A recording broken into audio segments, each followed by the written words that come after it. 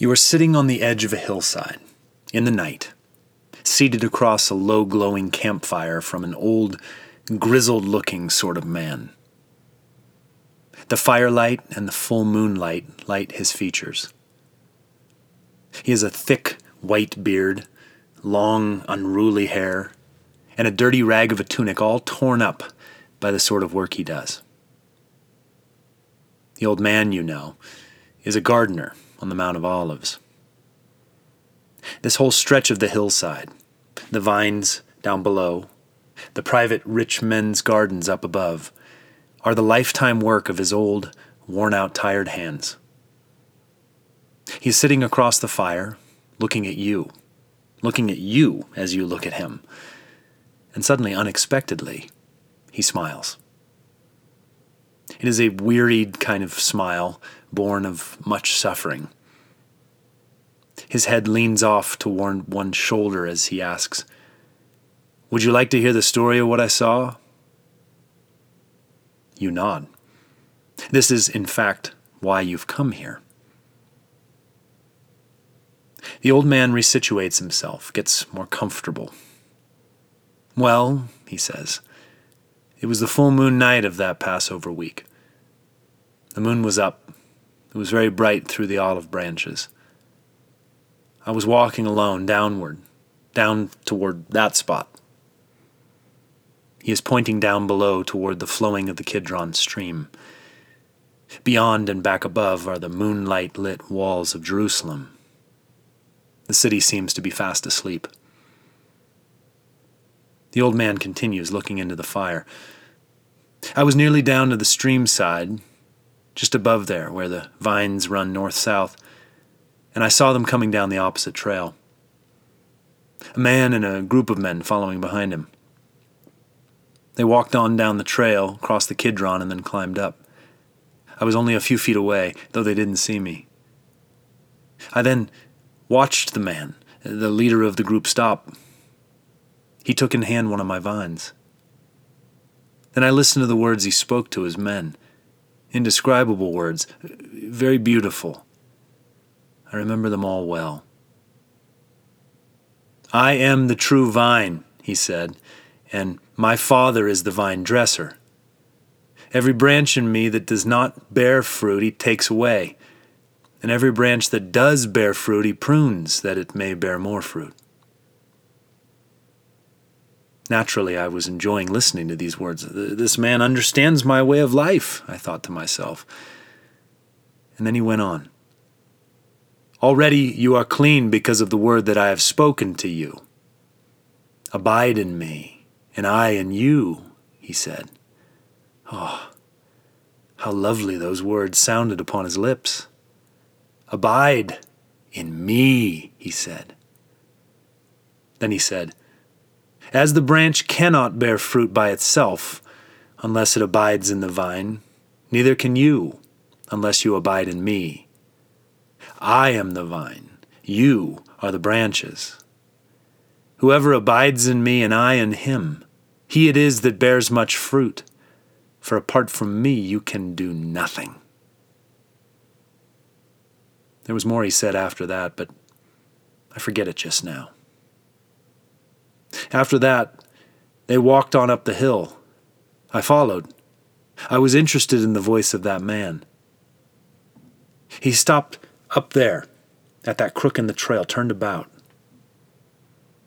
"Every one of you will lose your faith in me," I heard him say to his men, rather gravely, certainly sadly. "As the scripture says, I will strike the shepherd, and the sheep will be scattered. Yet after I have risen, I shall go before you into Galilee." The teacher started to turn away. Then one of them said to him, "Even if everyone should lose faith, I never will." The voice of this man was strong and true. "Believe me, Peter," the teacher said to the man, "this very night before the cock crows twice, you will disown me 3 times. But that man, Peter, protested to the teacher violently. "Even if it means dying with you, I will never disown you." And they all, All of the men around him made the same protest. The old man pokes at the fire with a stick, loosing some of the embers. Sparks rise, knots in the wood pop with the heat. He is looking down into the flames. Farther up, where that lone tamarisk stands between the two olives, I had very nearly joined their group. I was in the shadows, but getting closer to listen. Suddenly the teacher turned and looked right at me. The light of the moon lit his face, grayish white.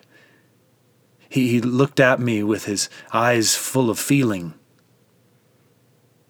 Then, turning back, they arrived very shortly at the place called Gethsemane. You can pick it out by its snake rail fence. Do you see it? Just up above and beyond the tamarisk? I myself waited just outside the fence. I didn't want to intrude upon their time there together. And the teacher, a man by the name of Jesus, I later learned, said to his disciples, "Sit down here while I pray." So 8 of the 11 sat down in the moon shadows, waited. The air was soft and still around them. But he took with him that man, Peter, and 2 of the other men, and I saw him begin to become horror-stricken and desperately depressed. If we were up there, I'd show you the exact spot, just past a clearing and beneath the branches of a particular olive. That was where he went with those 3, clearly in anguish. His pain was written across his face like a scroll's writings. "My heart is nearly breaking," I heard him tell those 3. "Stay here and keep watch for me." Then he walked forward a little way, and almost as if his knees buckled underneath him, he flung himself on the ground, praying aloud that, if it were possible, he might not have to face the ordeal. Here were the words I heard him pray. "Dear Father," he said, his voice all trembly and overwhelmed with emotion, "all things are possible to you. Please, let me not have to drink this cup." Then he lay there on the ground, still as can be. He waited on against the silence. Then he said, "Yet it is not what I want, but what you want." I heard him say those words. And with that, he rose from the ground, up to his knees, and then slowly stood to his feet. And then he came and found his friends fast asleep, the moonlight shining upon their wearied faces. He spoke to the one called Peter. "Are you asleep, Simon? Couldn't you manage to watch for a single hour? Watch and pray, all of you, that you may not have to face temptation. Your spirit is willing, but human nature is weak." Then he went away again and prayed in the same words as before. I stood up there by the fence and listened to the whole thing. And then once more he came and found his friends fast asleep. They could not keep their eyes open and didn't seem to me to know what to say for themselves, for their betrayal. Then, when he came back for the 3rd time, that's right, for the 3rd time, he said to them in a voice resolute and strong, "Are you still going to sleep and take your ease? All right, the moment has come. Now you are going to see the Son of Man betrayed into the hands of evil men. Get up, let us be going. Look, here comes my betrayer." You realize the old man has started to cry. Great tears stream their way down his old furrowed face. He looks across the firelight at you. I'd been so intent on watching him, listening to his prayers, listening to his words to his friends, that I suddenly realized I hadn't been noticing anything behind me. But sure enough, there they were, the soldiers and officers. They must have left the city across the Kidron, come up the very same trail as the teacher. And now they neared the spot where I stood. The light of their torches lit up their ugly faces. At their head was a man whose eyes I thought were full of sorrow. And indeed, while those last words were still on the lips of Jesus, that man at the head, one of the 12 I learned, arrived with this mob armed with swords and staves, sent by the chief priests and scribes and elders. The betrayer must have given them a sign. He must have said to them, "The one I kiss will be the man. Get hold of him and you can take him away without any trouble." I imagine that's what he told his gang. For he walked straight up to Jesus, cried, "Master!" and kissed him affectionately. I stood by the fence line and felt the betrayal. After which, all hell broke loose. For the soldiers got hold of Jesus and held him. And then somebody present, it may have been Peter, who the teacher called Simon, drew his sword and struck at the high priest's servant, slashing off his ear. It was a ghastly thing. I saw it fall to the ground. But the teacher simply reached down, picked it up, and reaffixed it to the man's head. Just like that. Fixed. Then he spoke to them, to the lot of them, the soldiers, officers, to his former friend, the betrayer. "So you've come out with your swords and staves to capture me like a bandit, have you? Day after day, I was with you in the temple teaching, and you never laid a finger on me. But the scriptures must be fulfilled." Then I watched the way all the disciples deserted him and made their escape. They tumbled out of the garden, through the gate, over the fence.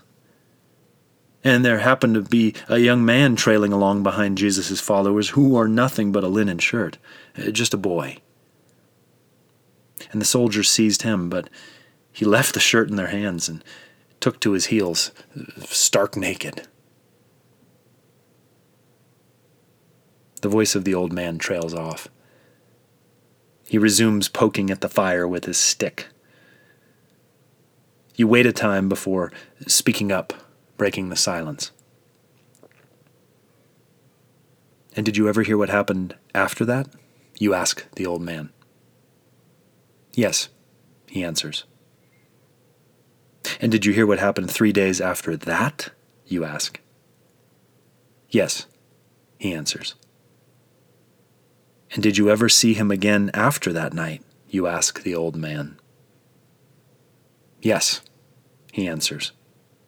"When?" you ask, somewhat startled. He smiles. "Well, that's a story for another day," he replies.